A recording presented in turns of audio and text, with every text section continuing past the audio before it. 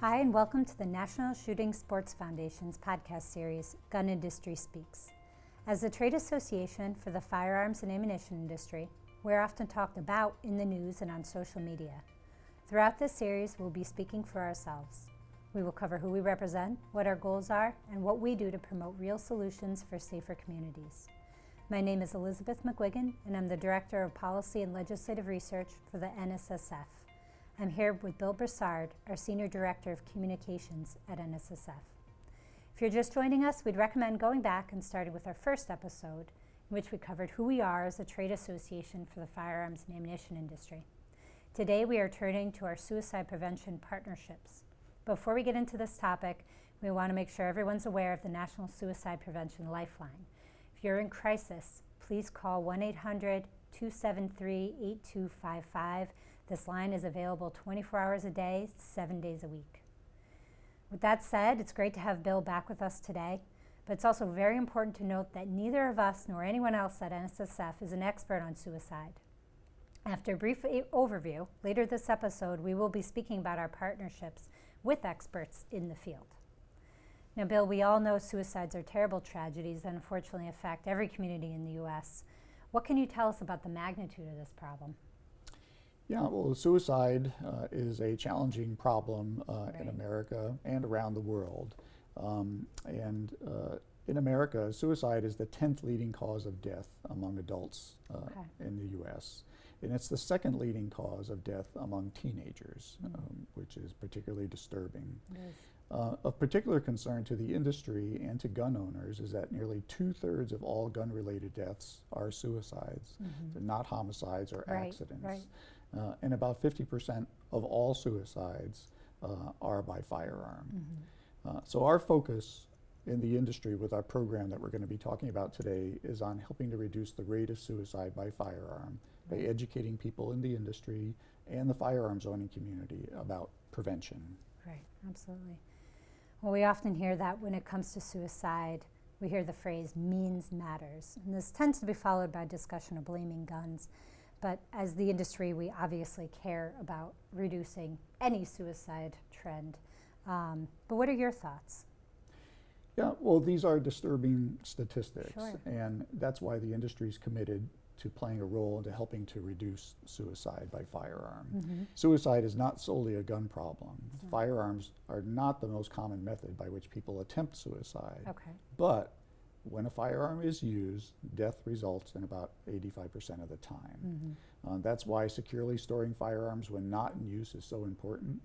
And that's why the focus of our efforts in suicide prevention is on reminding gun owners to limit access to firearms by people who may be at risk. Right.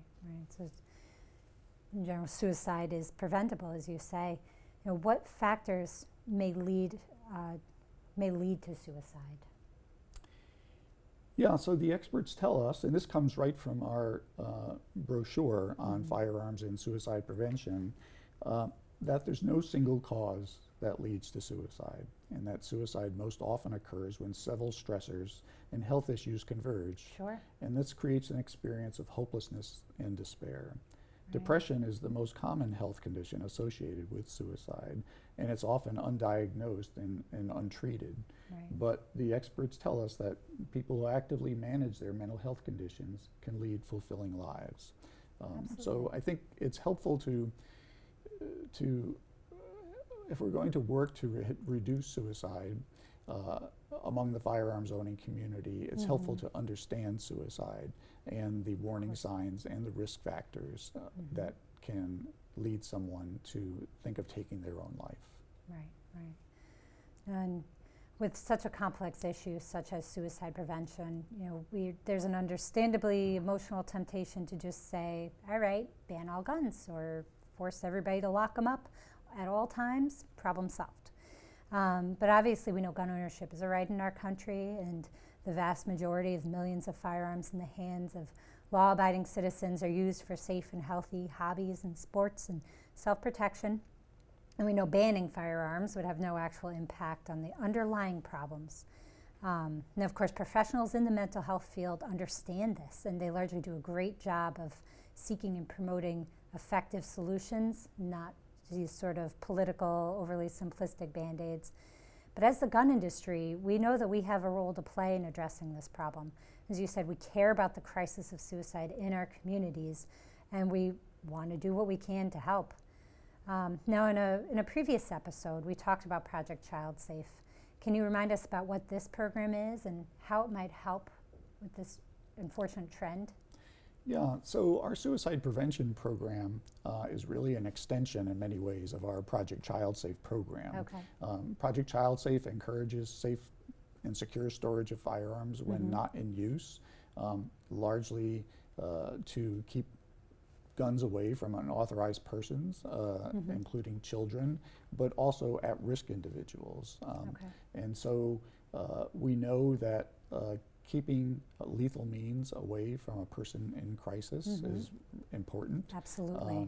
The thought is that it creates a moment of pause when there are these intense suicidal thoughts that a person may have and wants to attempt to access a firearm, that if that can be prevented, that period of acute risk can pass and the person will be able to get professional treatment and a life can be saved. Right. So, you know, it is a myth to some extent to think that if a person cannot access one method to attempt that they may immediately choose another method, and the experts tell us that that is not the case. So in many ways, that's one of the things that the educational points that we're trying to get across in the firearms community, whether it's at firearms retailers or shooting ranges and their staffs, or for the individual gun owner. Right, right. Okay, so Project Child Safe is one tool here, but that obviously really only helps if it is not the gun owner, him or herself, who is in crisis, who would have access to unlocking a cable lock or have access to their own firearm. And we know that our members care about this deeply, and although we aren't an industry of mental health experts, what other tools do we use and offer to help prevent suicides? Yeah, so, you know, I'd first like to say that you know, we know that families change over time, right? They so do, yeah. So children grow up to be teenagers and they have to deal with all the challenges that come along with that age, and then adults in middle age grow to be seniors or become seniors, and some may develop dementia or Alzheimer's. So it's really important to watch out for friends and family and their mental health, and that's something that we encourage through this program. You know, the program itself has come about through a partnership with the American Foundation for Suicide Prevention. As you said at the top of the show, we're not experts in suicide, but we are a trusted messenger in conveying safety messaging to gun owners, and so they know that we have their best interest in mind, and that we're trying to help with this issue, and that we care about them. And so we worked with the American Foundation for Suicide Prevention, which is the largest suicide prevention organization in the U.S. They are not involved with gun control in any way. And the combination of their knowledge of suicide and prevention and NSSF's ability to be this trusted messenger and to reach gun owners has great potential to help reduce suicide over time. So we just gotten started with this program about a year and a half or so ago. And we have a toolkit that I'd like to talk more about. Yes, so what's in this toolkit, and who is the intended audience of it? Yeah, so to reach both the industry and gun owners, we worked with AFSP to develop a toolkit that is designed for use by firearms retailers and shooting ranges. And it helps to educate their staff on suicide and prevention, how to detect when a person on the other side of the counter, for example, may be agitated or showing signs of depression or other warning signs. Just make them more attuned to picking up on that, because that's the last thing that we want, is to sell or rent a firearm to a person who is at risk. And In addition to that, there are materials in the toolkit that help to educate the gun owner and their family about suicide and prevention, about warning signs and risk factors. And so that comes about in a brochure that is packaged with whatever goes in the bag with whatever they've purchased there. So we have resources for both sides of the checkout counter. Yeah, we really do. You know, in addition to this brochure that covers the warning signs and risk factors and where to find professional help, and also lays out the different types of safe storage devices that are available to them to keep firearms away from at-risk individuals. We also provide signage for the retailer or the range to use. It's largely built around a theme of have a brave conversation, because the experts tell us that, you know, if you suspect that somebody is going through a difficult time in their life, that to have them bear that burden in isolation is certainly not the best thing for that individual. And to take the step to have that conversation, and some of it is actually a very frank conversation at times, and the experts tell us that you can even raise the topic directly of if they are thinking of taking their own life, and even mentioning suicide, and that will not cause them to act. So that's sort of another myth that we're trying to overturn among the firearms owning community. And so having that brave conversation is really important, and the person usually welcomes that, welcomes your concern, and your idea is to listen and to help get that person to professional treatment. Right, that's so important. And as you said, I mean, suicides in general are tragedies and pretty much the worst nightmare for the owners of these retailers or ranges, and even the manufacturers. And these partnerships like we have with AFSP are so important to make sure that our members have at least some education and awareness. They know they can't be responsible for these tragedies, but to be informed and to hear about things they can do is so important. Have we gotten feedback on some of these partnerships that you've heard while out at events or in the community? Yeah, the response to the firearms industry and NSSF being involved in the suicide prevention space has been very positive. I mean, from the mental health community, from people within our own firearms owning community, to the general public that we interact with. I've been at some conferences on suicide prevention, and recently I had the head of suicide prevention for the Navy come up and tell me how important it is for the industry to be involved in this type of effort, because we are the trusted messenger to a gun owner, whether they're in the military or in civilian life, and that there's a level of trust there, and it's much easier to make a connection with an individual rather than if you were not simply, but if you were a mental health professional, sort of make a cold call, on some individual or a group. And I've been told that NSSF's name on these materials helps open doors. That's great. So that's really important. When I go to other events, where individuals invariably come up to me afterward and extend their appreciation for industry being involved in this program, because you know the numbers related to suicide are all going in the wrong direction. They're rising in all areas, all age segments, for example, and I think we are able to help in this effort. Everybody needs to in many ways do their part. Absolutely. And especially when it comes down to breaking down some of the stigma, and the fact that we can speak to the gun owning community and to the industry in general is really powerful to have. You mentioned the word stigma, and I think the mental health professionals are trying to educate the general public about suicide and not stigmatizing those who may be mentally ill. AFSP, for example, runs its Out of the Darkness walks, in many ways that people felt like they were in the dark and they would never talk about these issues. And so we're trying to do the same within the firearms owning community. Just to add to some of the the appreciation that we've heard about. Two are some of the other partnerships that we've had, with the state of Utah and the state of Connecticut, or mental health agencies in those states have reached out to NSSF for our expertise on gun safety, our expertise on how to talk to gun owners so that what is said is not off-putting, because that can cause a gun owner to recoil, and question the messenger. Especially coming from the government or somebody who maybe is threatening to certain people. That's interesting. And then earlier you spoke about the trends and some of the demographics that we see with suicides, but one group we haven't talked about specifically is veterans. We hear a lot about this group being particularly vulnerable, as you heard from the Navy individual.